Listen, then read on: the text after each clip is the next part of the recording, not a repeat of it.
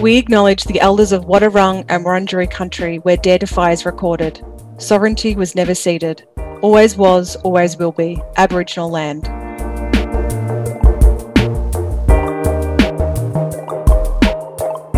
Welcome to Defy podcast, mother-daughter duo sharing feminist stories from both sides of the wave.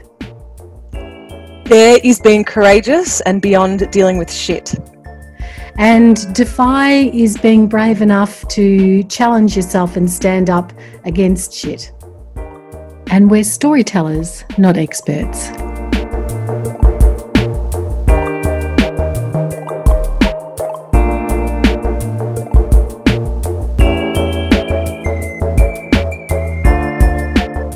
Hello, darling. Hello, Izzy. So, shall we just start?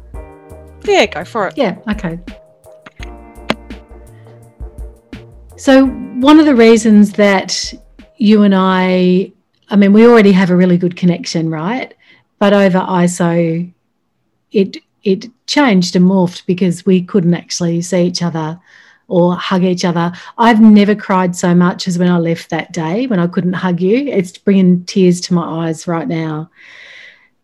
But over ISO, it's been a really interesting process because I feel like, for me, I have moved to attach to things that are really important and at the same time detach from bullshit, basically. And that's a really beautiful way of putting it. Yeah, and one thing I attached to and gave much more importance to in my life was dancing. And so I'm dancing every day.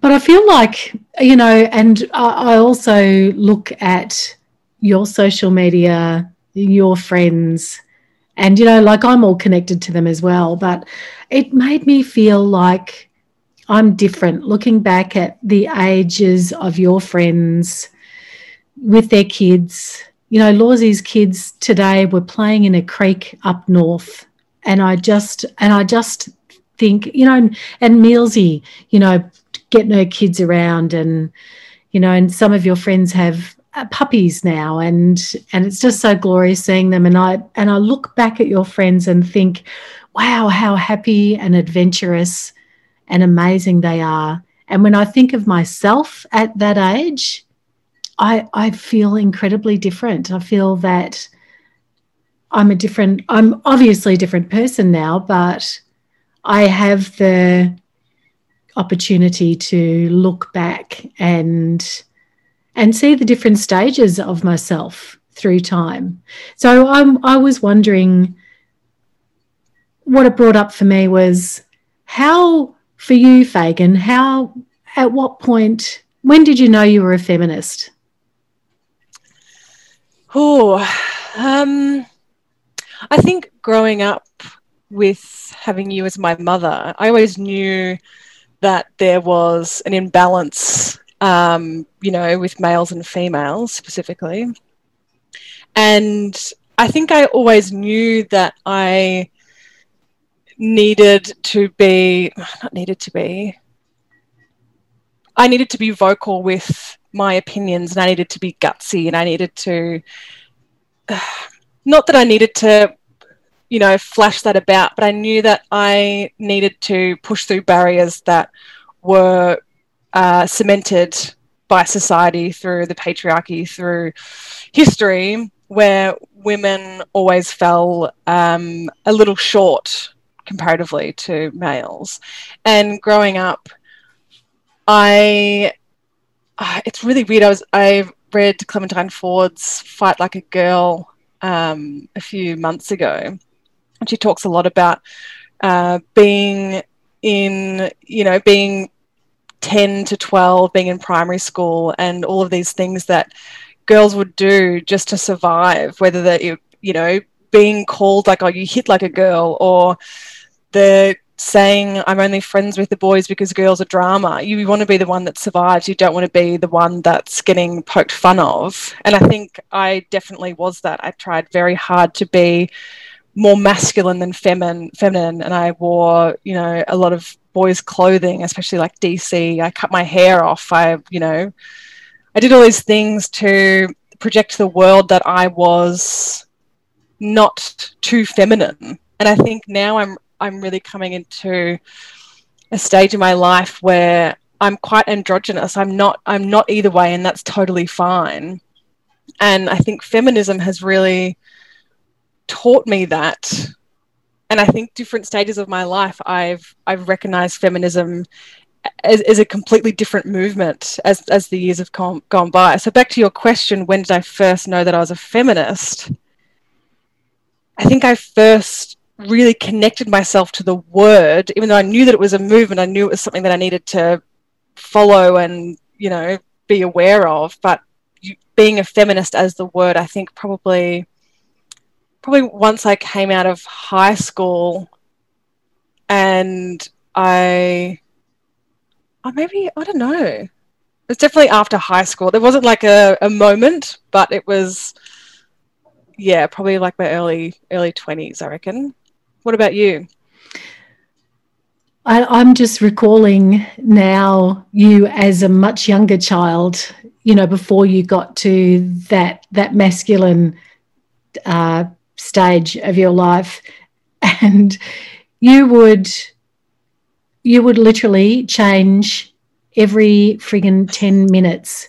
You would change your clothes, and you would not only change one set of clothes, you would actually add clothes on as you went through the day. So it was not unusual at the end of a day to find your clothes obviously all strewn through your room, but up and down the hallway, in the kitchen, in the lounge room, and then look over to you, and you would be wearing like 4 skirts and five tops and a dress over the top, and then you would have like your stockings wrapped around your head, or you know, like you were experimented really, really early with that stuff. And it's frustrating as it was because, you know, I was doing most of the picking up that so that's actually really beautiful to hear that story. And I have never heard you describe yourself before as androgynous, but it you know, and the clothes you wear, and it makes sense to me. And it also makes sense to me about how often I buy you clothes and you just go, yeah, Mum, that's just not me. Nah. And I'm just looking at us now, you know, I'm sitting here in a pink fluffy hat with red, you know, headphones and a necklace and a sparkly black top.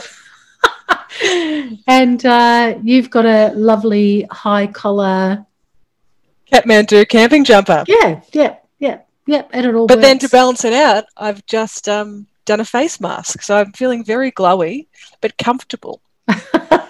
Well, and I think that's the thing, isn't it? We as women, we need to find that level of comfortability in being ourselves and wearing what we want to wear and doing what the fuck we want to do.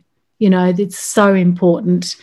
And for me, so my mum was someone who she went out to work. She was working, you know, most of the time through my childhood, and yet my mum and dad's relationship was not equal, not by any stretch of the imagination.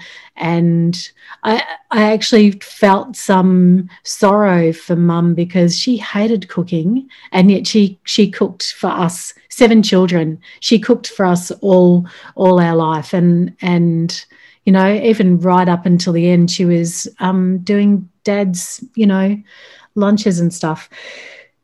And so I didn't really. So what I mean is that I didn't have a role model, even though within herself she was feisty as, and I really loved that about her. I think we all have that in common too. Yeah, I think we do. Generational, you know, feistiness. But when Germaine Greer came along, so I'm kind of born between the waves, right? There was the 70s waves, which I kind of missed because I was a very small child, and I kind of feel like I not missed this most recent one with the Me Too movement, but I feel like in my really pivotal years as a feminist, there was no wave. We were in a trough, and that made it really. It's really hard anyway, and I don't want to compare, but I have a really clear recollection of going to uni, and I would call myself, someone who was into human rights and saw that women needed, and I needed to be strong and feisty and have opinions and share them. But I went to university, a local uni, where I met most of my friends, and I went one day, and some of my friends, this was before we were friends, some of my friends were giving a speech to the university population, right? And it was about childcare, and they were talking about the student union budget, and they were talking about childcare. Every time the word childcare was mentioned, a roar would grow up through the university, not through the population, through the people that were gathered there.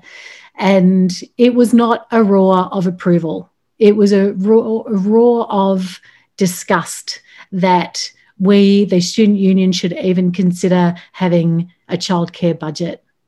How did those people expect that women were meant to get an education? Well, who's thinking about that? Well, only women.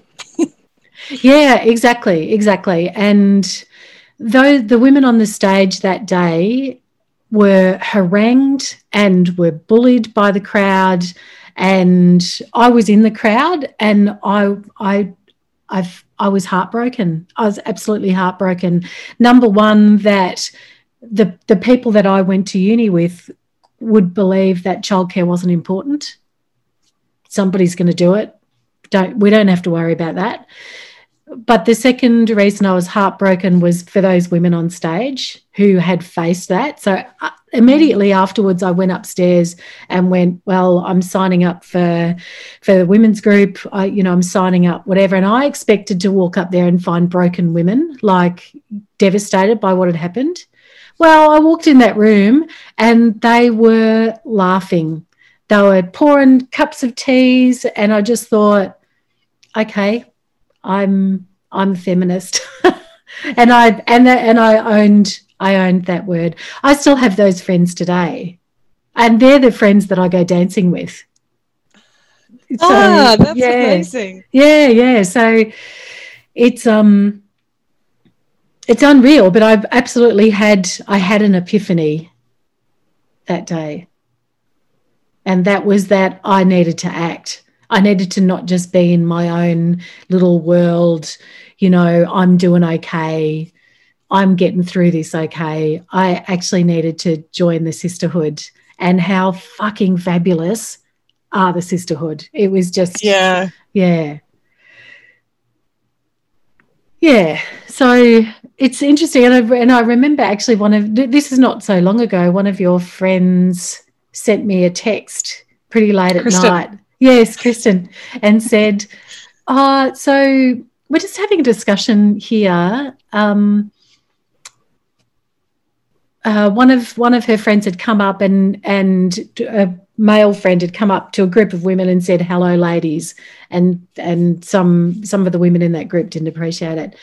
So I just explained why ladies isn't an appropriate term for men to use. I actually hate the term myself, so I would never use it. I hate it with a passion. And or when people say, hi, lady. Okay, that's very has been for the last few years, and I cannot stand it. Hey, lady. It's like, I'm not a lady.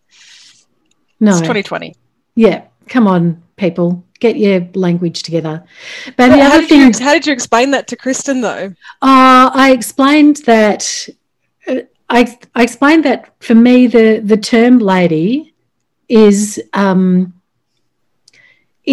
me that as a woman I have to behave in a certain way, because if I'm not a lady, then I must be a slut, or I must be something else. I must be less than a woman. So a lady is somehow more than a woman because she behaves within the parameters that society dictate for her. So I was never going to be that. And I explained to her that while some women use that term, it's not a term that men should use because it's so loaded. And I think when women use it, they can use it ironically or use it with satire or use it in different ways to kind of bring their ladies together. I understand when women use it, but when men use it, it flips my lid. It's just awful. It also reminds me of walking past a construction site and seeing tradies working on a roof, and you're walking past with your girlfriend and say, "Hey, ladies," it's foul. I cannot do it. What do you do when that happens? I either flip them off or tell them to get fucked. Yeah. Or both. Yeah. And indeed, why not? Why not? Why not? When you've got both, use both, I say. Use the MO. Yeah.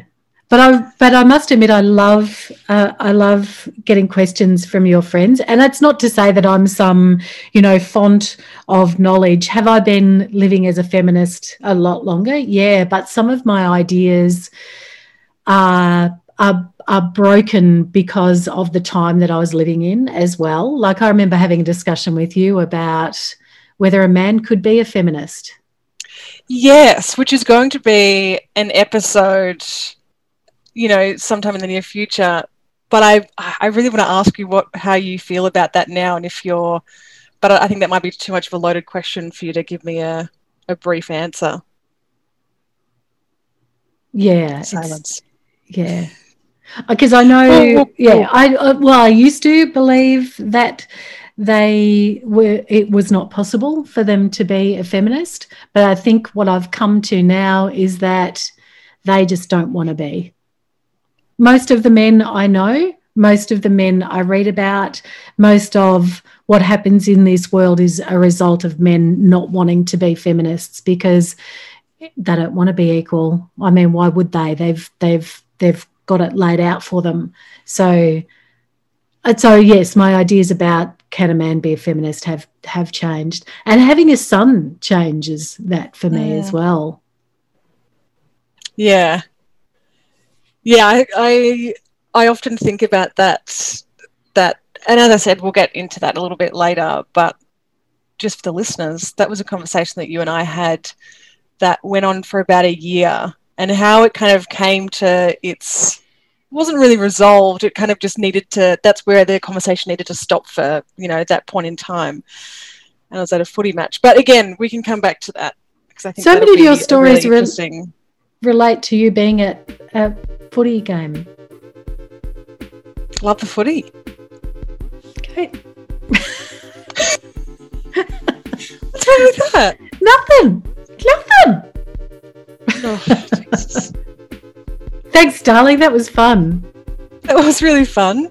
And thank you all for listening to our first episode. If you're not already, please jump onto Instagram and follow us at daredefy.podcast. And take a challenge. Dare. Shit. Bye, everyone. Bye.